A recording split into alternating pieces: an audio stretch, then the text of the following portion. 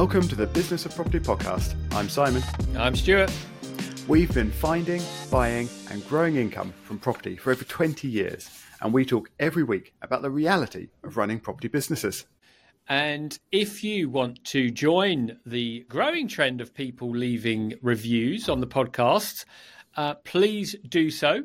A lot of people listen on Apple, so leave your rating on Apple or any podcast player, or of course you can head over to YouTube. But we had a wonderful review from Wilders, who left a review which started up with, it says, superb, loving your podcast, really informative with a sprinkle of humour.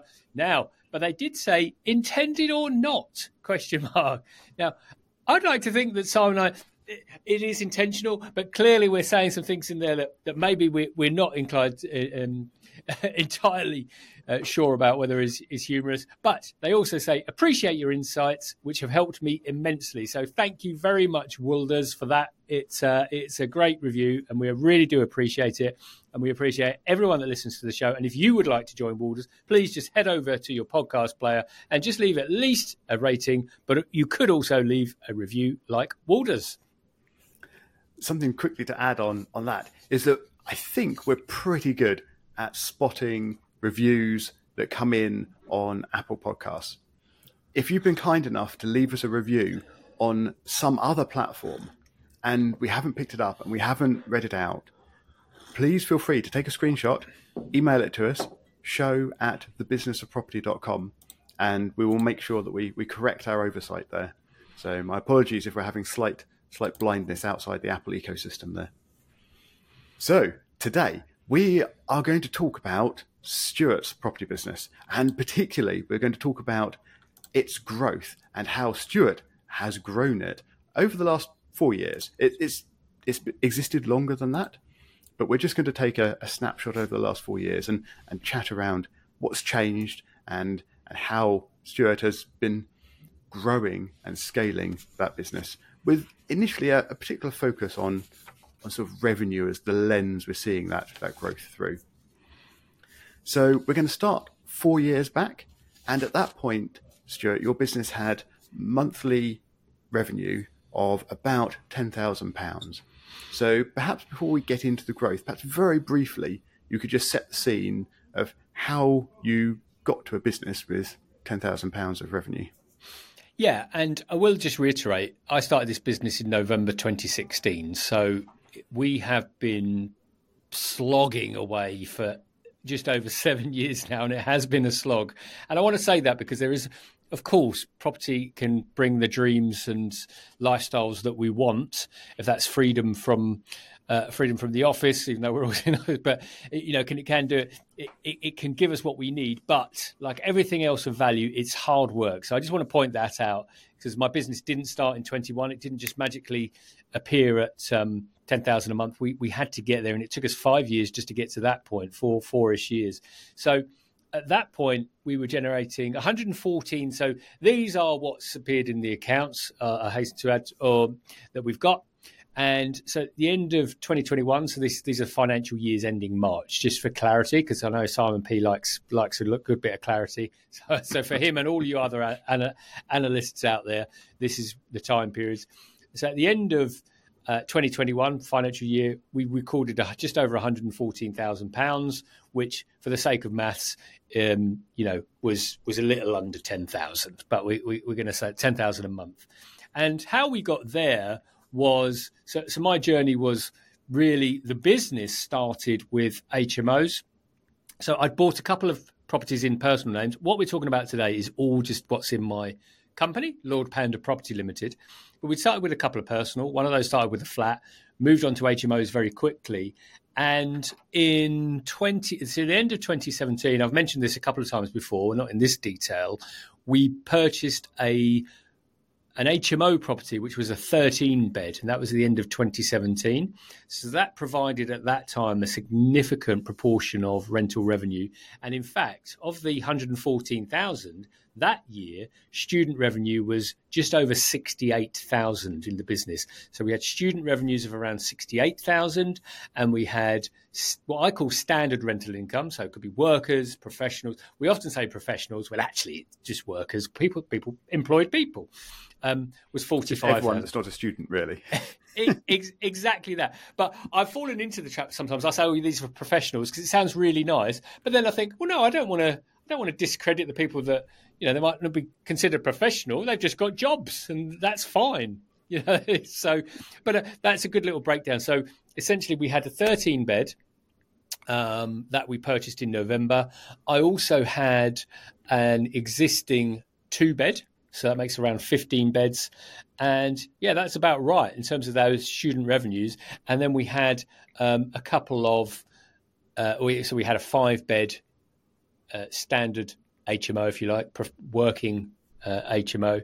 And that's what's provided the other income on the other side. So in total, just over 114,000 in 2021.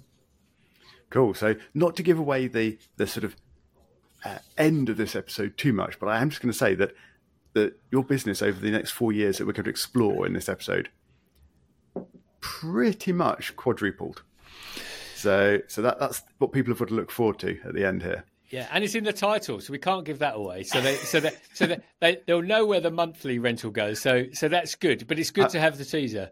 I'm so pleased you know what the title is already. I probably should have prepared and looked that up, but never mind.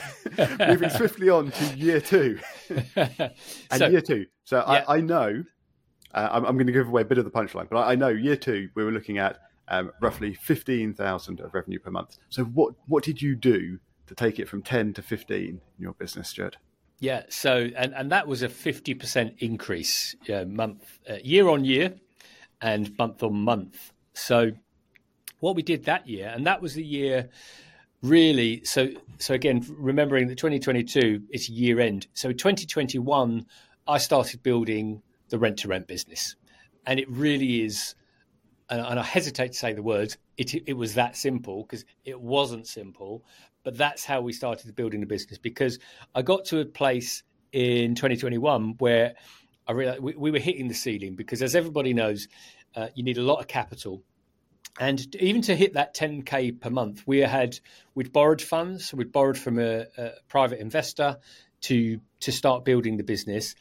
And I realized that, to keep borrowing that money was going to put a lot of pressure on the business, which it still has. So essentially we went into the rent-to-rent space, which I just see as subleasing. We've got a model that works. Why don't we provide that model to others? And I work with agents as well, so it wasn't necessarily the standard rent-to-rent model, and that added a lot of additional income, because the first strategy, if you like, was to go for the higher number of room properties, which kind of went against the grain of where everyone was going in the area at the time, and still is actually, because high number of rooms equals greater risk, and that is still true, but in a nutshell, to get that additional 50%, essentially, we went into the rent-to-rent market and just started subleasing, because, again, less capital expenditure, but still able to bring in revenues to the business. Was this growth sort of one deal that you did throughout that year, or was it a few? And can you remember whether it was sort of a trickle throughout the year, or whether you had to put in lots of effort and then later in the year, sort of a handful of things all closed at the same time and helped get things increased towards the end? Yeah, well, interestingly, so I kind of became cognizant of where the business was going at the end of 2020. I developed the vision and the strategy for where I wanted to go. This is in 2020. So I started the activity of, because the thing about, and the reason I talk about vision and strategy, because and I coach and work with others on this as well, is that once I'd done that, I suddenly had enormous clarity about where I wanted the business to go, and that then gives me the information I need to know of what I need to do. Now, I knew that I could have got access to capital to build it out myself, but I decided to go the rent-to-rent route because that's what I chose to do. So we started that at the end of 2020, and then to answer your question, that really started to come into fruition in 2021. So the activity we were doing, the marketing activity, the contacts, and a bit like buses, like everything else, 2 contracts kind of happened at the same time, and we managed to sign 2 contracts, and they equated to 15 rooms total, and that really gave us a bit of a springboard. And again, we've got some really good, trusted relationships. One of those is just extended. One of the owners I met for coffee recently. So for me, it's always been about building relationships, whatever I do, and this was no different. But it just happened that at the start of 2021, those contracts came into place. So by the end of 2022, we'd had those additional revenues to bring into the accounts. And I believe we added one more towards the end of that year, which again was quite a significant property. So I think we added overall within a couple of properties, just over 20 rooms to the portfolio that year, because up until that point, it had been quite slow going. Yeah, that's quite a lot to bring in a year.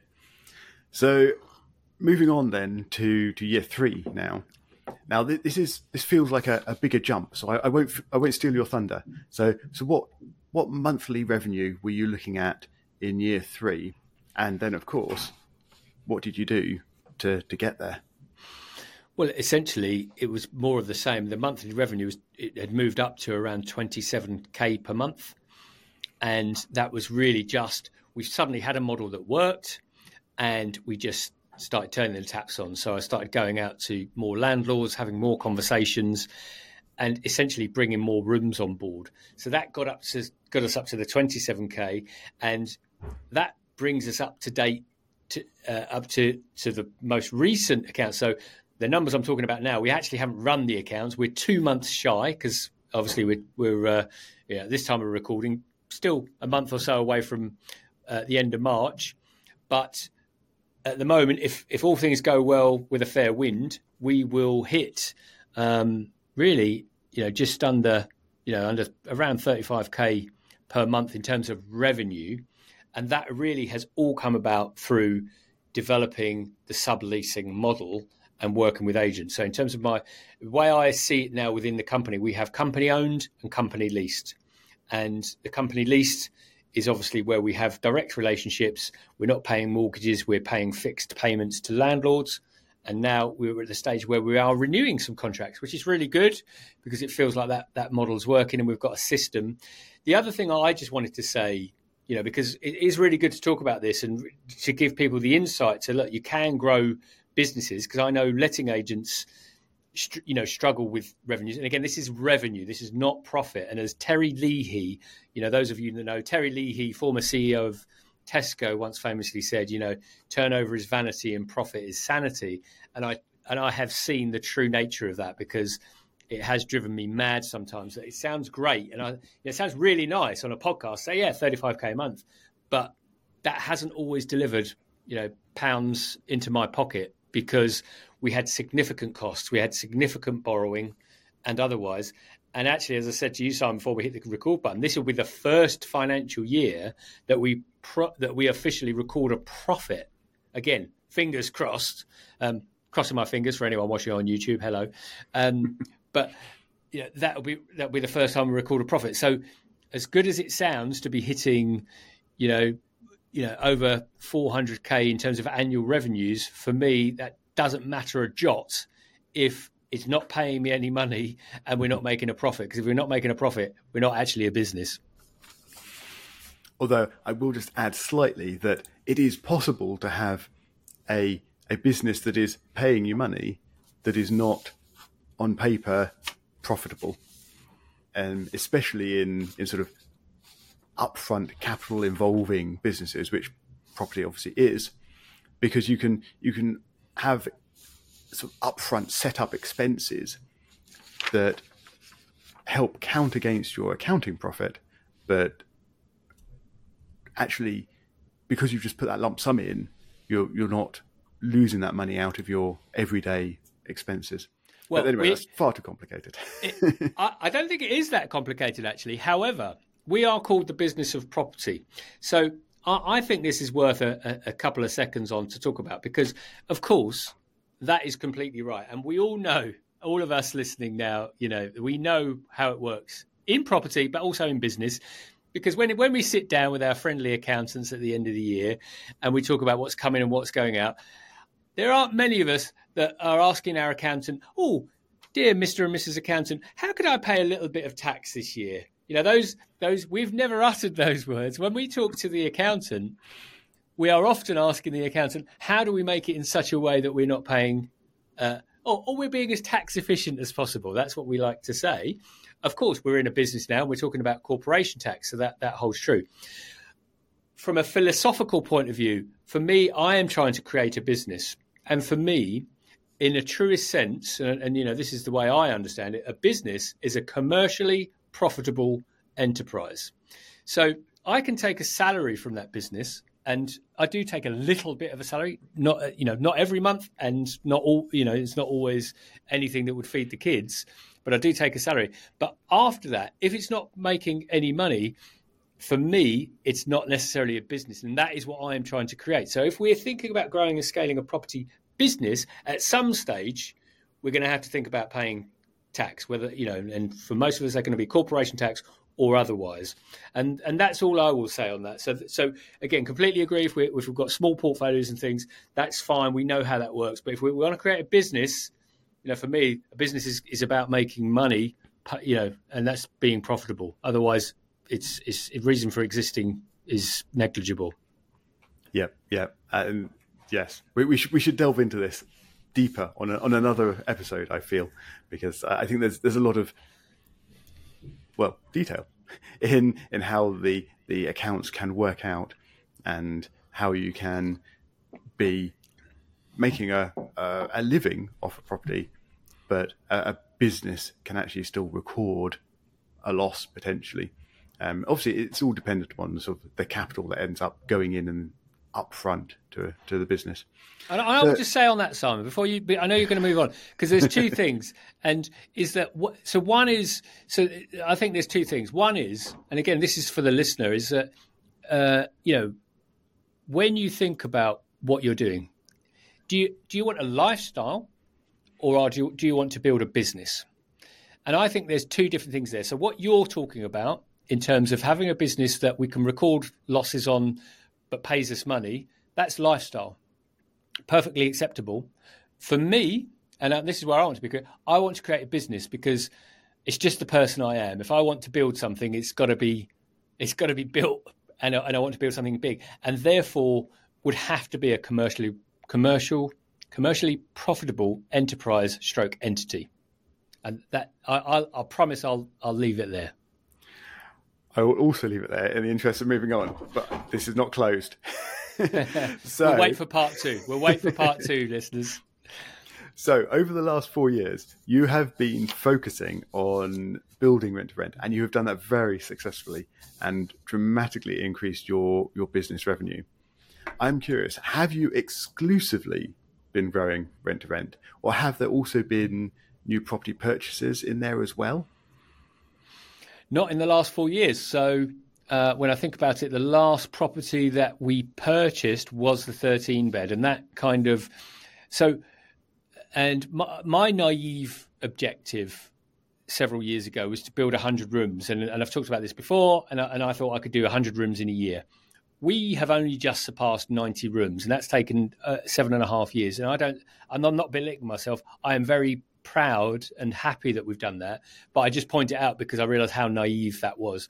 So when I was building that with simply the cash model approach, in terms of the number of rooms, let's say we got to 25, 30 rooms, and that took 3-4 years prior to this period of time. And then as we've seen, that growth has really come through the rent-to-rent business. And this isn't me trying to advertise that model. It's just saying that was the model I chose and I could find it quicker. Now, we've had people like Luke previously on the show a few episodes ago, and he's moved on to commercial developments or housing developments. So there's lots of different ways people can go. And I could have chosen the model where actually I borrowed a number of an X few £100,000 more, but I really just wanted to build the business first before I thought about that. And then I wanted to get it profitable, which hopefully is going to happen soon, before I started thinking about further financing for more company-owned properties.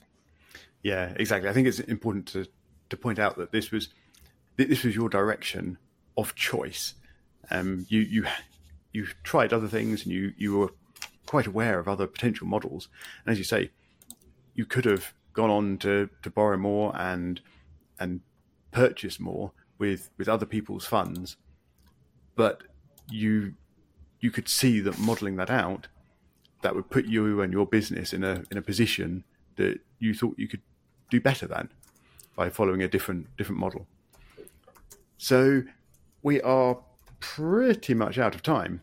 So I'm not sure I can really squeeze in any more questions. I think we probably have to finish up here. So thank you very much to everyone for listening. We hope you've enjoyed this sort of exploration of Stuart's property business growth over the last 4 years. And we will probably return to the subject and dig into it a bit more. And please do let us know if you'd like to hear that. Let us know what questions you'd like to hear Stuart answer.